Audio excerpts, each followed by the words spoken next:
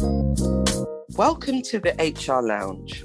Sit back and listen in as Diane and I interview HR professionals from all walks in life. We'll be exploring all things HR related. You know the ones, those deep and sometimes uncomfortable conversations that should take place but unfortunately never really happen. Enjoy your time with us in the HR Lounge. Today we're going to be speaking to Charlie Hart, who works for one of the UK regulators. Charlie and I came together on LinkedIn. Both of us are neurodiverse and we are neurodiversity champions. And I would say that Charlie is more of a champion than I am, but I do my bit. We did, however, come together and had a brief chat before this meeting just so we could get to know each other. This is the first time also that Jacqueline met her. Isn't that true, Jacqueline? Yes. Nice to see you again, Charlie. Hi, nice to see you too. Right, so I want to start off with the first question, if I may, Charlie, which is to tell us a little bit more about your career journey. Okay, so my career got off to a bit of a shaky start. At school, I'd got no idea what job I wanted to do and also no idea that I was autistic. So university didn't go well for me. I struggled unsupervised and unsupported. Everyday things that came easily to my intellectual peers seemed like such an uphill struggle to me, but I'd got no idea why. I struggled to do any coursework at all and really floundered and dropped out at the end of my first year. Fortunately, I landed on my feet in my early 20s. With no degree and very little work experience, I dressed up smart and hawked my CV around all the recruitment agencies. And I was so lucky because I got placed in a temping assignment in the HR team of a bank, helping with their extra workload that they had due to a big restructure. I didn't even know what HR was, but I loved it. I learned fast and worked hard. They gave me a 12-month fixed-term contract, so I started to get my career back on track. I went to Coventry University Business School 2 days a week in the evening and got CIPD qualified to associate level. I too had similar challenges. I actually went to university as a mature student because I found education more difficult for me in my younger years. But yes, obviously with time, I managed to get through. So, I totally understand that journey. Yeah. I was expected to go to university at 18 because I was clever and everyone saw my potential. But me and nobody else, not my parents, nobody saw the things that I struggle with. So it was really quite a wake-up call. But yeah, I'm studying now. Actually, I'm redoing my CIPD qualifications. Excellent. Taking advantage of working from home during the pandemic to refresh my CIPD level 5. Yeah. Because it's been 20 years. Wow. Yeah. Charlie, you mentioned that you were fortunate to go in and work for a bank in HR. What was it about the HR systems that really interested you, that kind of captured you to sort of like want to further in that? So that role at the bank, that was more a generalist HR role. But then I moved to the Northeast and I was applying for more generalist HR roles. By then I was associate CIPD, but I just struggled with the interviews, I think. And then I saw an advert for an HR systems analyst role and I thought, that could be my niche. And I was right. Here was a role where I was able to get stuck into just the HR data, systems and projects and really place my strengths. That was back in 2002 and I still do the same sort of role now, although I've since been able to diversify and get more involved in equality and diversity initiatives and staff support networks. Oh, brilliant. That's really interesting. And I just wanted to say, just adding on to your role in HR systems, because when we spoke, I said to you, bearing in mind that you're neurodiverse, that you did HR systems, because if it was me, I would be having heart palpitations because it would send me into a tailspin, all anxiety. But as we were talking, being neurodiverse is different for everybody. It's such a broad spectrum. For instance, somebody who's dyslexic might find that they've got a really good 3D spatial imagination and they'd be really good at something like architecture. Yeah. Whereas I'm much more happy with my head stuck in a spreadsheet. God, that's frightening for me. totally frightening for me. Could you tell me a bit more about what your role entails? Yes. So I provide direct first-line support to users of the HR and payroll system. And then I pick up a lot of the more complicated or technical queries and calculations. I produce a lot of ad hoc MI from the HR system and also project related. I get involved in a lot of projects. So for example, the annual pay review, I get involved in the calculations in Excel and updating the system and also with the project management. So if the timescales need to shift or anything like that, I'll be the one that's got the project plan and works out the sequence of events and what kind of things can happen at the same time and what things are dependent on other things happening first. I also get opportunities to get involved in EDI initiatives and the staff support networks. And I deliver presentations about autism and neurodiversity inclusion in the workplace as well. That's really good that you've been able to do that to your diversity. I just spoke to my direct team about autism and how it affects me and why I'm different and why I struggle with small talk and things like that. Then speaking to the recruitment team about how we can be more inclusive to autistic candidates for jobs and autistic starters as they're onboarded, and then grew wider from there because actually there's quite a lot of pockets of interest in this subject out in the wider business. Yeah. Did you find having autism a hindrance or a benefit when coming to your work, you know, in the beginning and as you progressed? Yes. So in the beginning in my HR role, I didn't really understand why I struggled with some of the things that my HR colleagues could do more easily, like say tact and diplomacy. And I also struggled a bit with meeting behaviours. So I was really doing well and my output was really good, but I struggled to get promoted or taken seriously because I would sometimes do something like have an overwhelmed outburst in a meeting and say something inappropriate. At that time, I'd got no idea that I was autistic.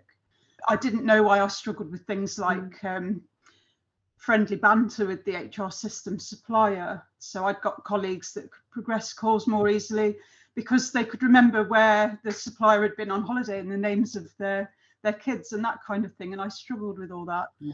However, I was always really good at the parts of the job that involve logical, analytical thinking. And I've got this really vivid memory. So I can picture what the windows look like in the HR system. And if somebody wanted to ask me where to record something, I wouldn't need to go and look. I would remember what window the field was in and whereabouts. And so basically, it's a bit of both. The logical, analytical thinking and vivid memory makes it easy to support the HR system. But my struggles with tact and diplomacy and meeting behaviours have been an issue in the past. Since diagnosis, though, I've been able to explain that to the people I work with, and they can then make adjustments to the standards of communication that they expect from me, and we can take steps to avoid that feeling where I get overwhelmed. You mentioned about the windows, you know where windows are. Wonderful. When I'm thinking about things, that's the way my mind works. So I can visualize where a certain thing is. And also, if I've gone to a place, I may not remember the number of the door, but I'll remember exactly how it was positioned and possibly what was outside. So it's quite. That's really interesting. Quite exactly what I was going to say. We're in very different. We're in very different places on the neurodivergent spectrum, but we both have this vivid mind's eye, which can be really helpful. It can be for sure. So, what has been your biggest challenges in your career so far, would you say? So, aside from floundering at university, which I've already covered, more recently, autistic burnout. So, before I knew I was autistic, a couple of times I was assigned to work on two major projects at once. So the annual pay review project that I talked about before, and then plus an implementation project at the same time. And so my time wasn't even divided. I was trying to do both at once, and I couldn't do justice to either. And it's not the kind of thing I can do a rush job on. I want to do everything right first time. So with those conflicting priorities, I became overwhelmed and burned out. Since diagnosis, that hasn't happened again, because I've had chance to reflect and become more self-aware. I've had a look at the triggers, the things that lead me to becoming overwhelmed, and been able to put reasonable adjustments in place to prevent that. And what you were saying about being self-aware, that Jacqueline is an expert in EQ. And what she said there, Jacqueline, made me just think, Self-awareness, self-management, social awareness, relationship management. It's all relative. And once you actually understand, you can make the reasonable adjustments within yourself and, you know, your day-to-day role and the tasks that you need to do. But also you can understand where people are coming from, especially when you talk about the sort of like the behaviors and what you say in certain settings. You can reflect and say, oh, now I understand why X, Y, Z, or I had this kind of a response from this person. It's what I've said. It's how I've reacted to certain things. So it's all relative, and it's really interesting. Definitely. And I don't think it's just the workplace either. I think it extends to things like friendships and marriages as well. Absolutely. Definitely. That awareness of neurology has saved my second marriage a few times. My husband has a lot of ADHD traits and certain things he gets really wound up about. And we've both taken the time to understand our own neurology and each other's so that we can recognise the triggers and handle them appropriately rather than just having meltdowns at each other. Yeah, that's really good. And it's a really good skill to sort of like harness and hone in to maintain and build relationships so that there is that progression, but also longevity as well. Yeah. I know in what you said before, where you went into equality, diversity and inclusivity, and, you know, from doing your research, you're passionate about it. What do you think that you bring to this sector by way of diversity, but also a special part of you that other people will appreciate and gravitate towards? I'm so glad you asked this, because it's my current passion and definitely an autistic special interest. I'm trying to do my part to foster a culture of openness, acceptance and support, both in the workplace and on social media as well. So I'm trying to spread the message that different is okay and that we should not expect everybody to think and process in the same way. Neurological diversity in a workforce is a strength, just like biodiversity is in nature. And if you only hire and retain people who think like you, that's the best way to stifle innovation. So I'm striving to promote understanding, acceptance, support and inclusion for all those people who are different from typical, especially for me, those that are LGBTQIA or neurodivergent, and quite often both, because that's a really common intersection. I'm openly autistic and openly bisexual, and I tell my personal experience stories, both in the workplace and on social media. And I hope to inspire other people to do similar, but only if they feel safe to do so. So here's the catch. I think that only by being open about our strengths and challenges can we get the understanding and support we need. But the workplace culture needs to be right first, because we need to feel safe. It's so important to foster a culture where individuals can be their authentic selves, unmasked, with the understanding and support that they need to thrive. Oh, you've hit every you've spoken to our hearts, because Diane and I, you know, we've been part of conferences, we've spoken about things about inclusion, diversity, you know, equity, but also being your authentic self and in an arena. And as organizations move into the new normal, whatever that looks like, they need to have all of these traits. They need to have this awareness, this mindfulness, and this inclusion of, you know, all the skills that will help them to progress, but also take their workforce with them with an understanding and a nurturing aspect as well. So thank you for sharing that. That's fantastic. Yeah, definitely. You're welcome. Yeah, definitely speaks to us in terms of, as Jacqueline said, being your authentic self. When I tell people that, you know, I'm dyslexic, they go, You know, you can tell, you see their eyes open. You know, I don't see it as a big deal, and I don't think I even ever did. We need to tackle the stigma, don't we? Yeah. It's so common. I think it's about 10% of people are dyslexic. Yeah. And you look at Richard Branson and Bill Gates, they're dyslexic, and there's absolutely no reason for anyone to pussyfoot around the subject like it's a shameful thing. Yeah. It's just being wired. Definitely, yeah, it's totally no big deal whatsoever. And like as you said, you know, it's the way that our brain processes things. That's the difference, and that's all. And you know, we have to embrace our differences, which is what you were saying there.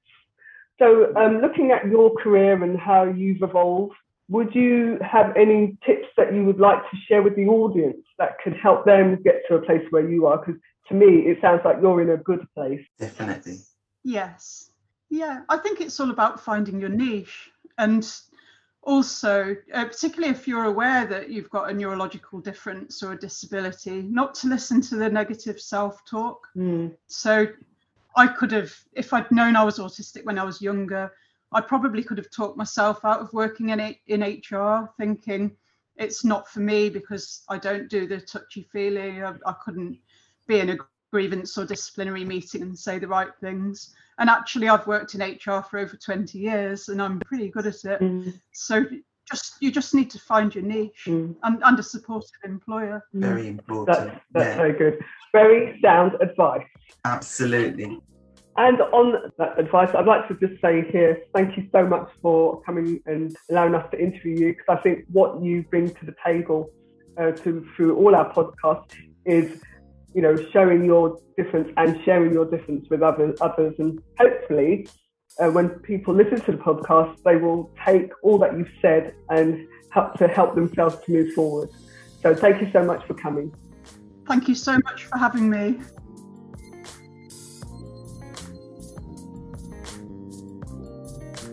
Thank you for listening to the HR Lounge. We hope you find our podcast insightful. Join us next time for more thoughtful discussion. And remember, you have the power to make a difference.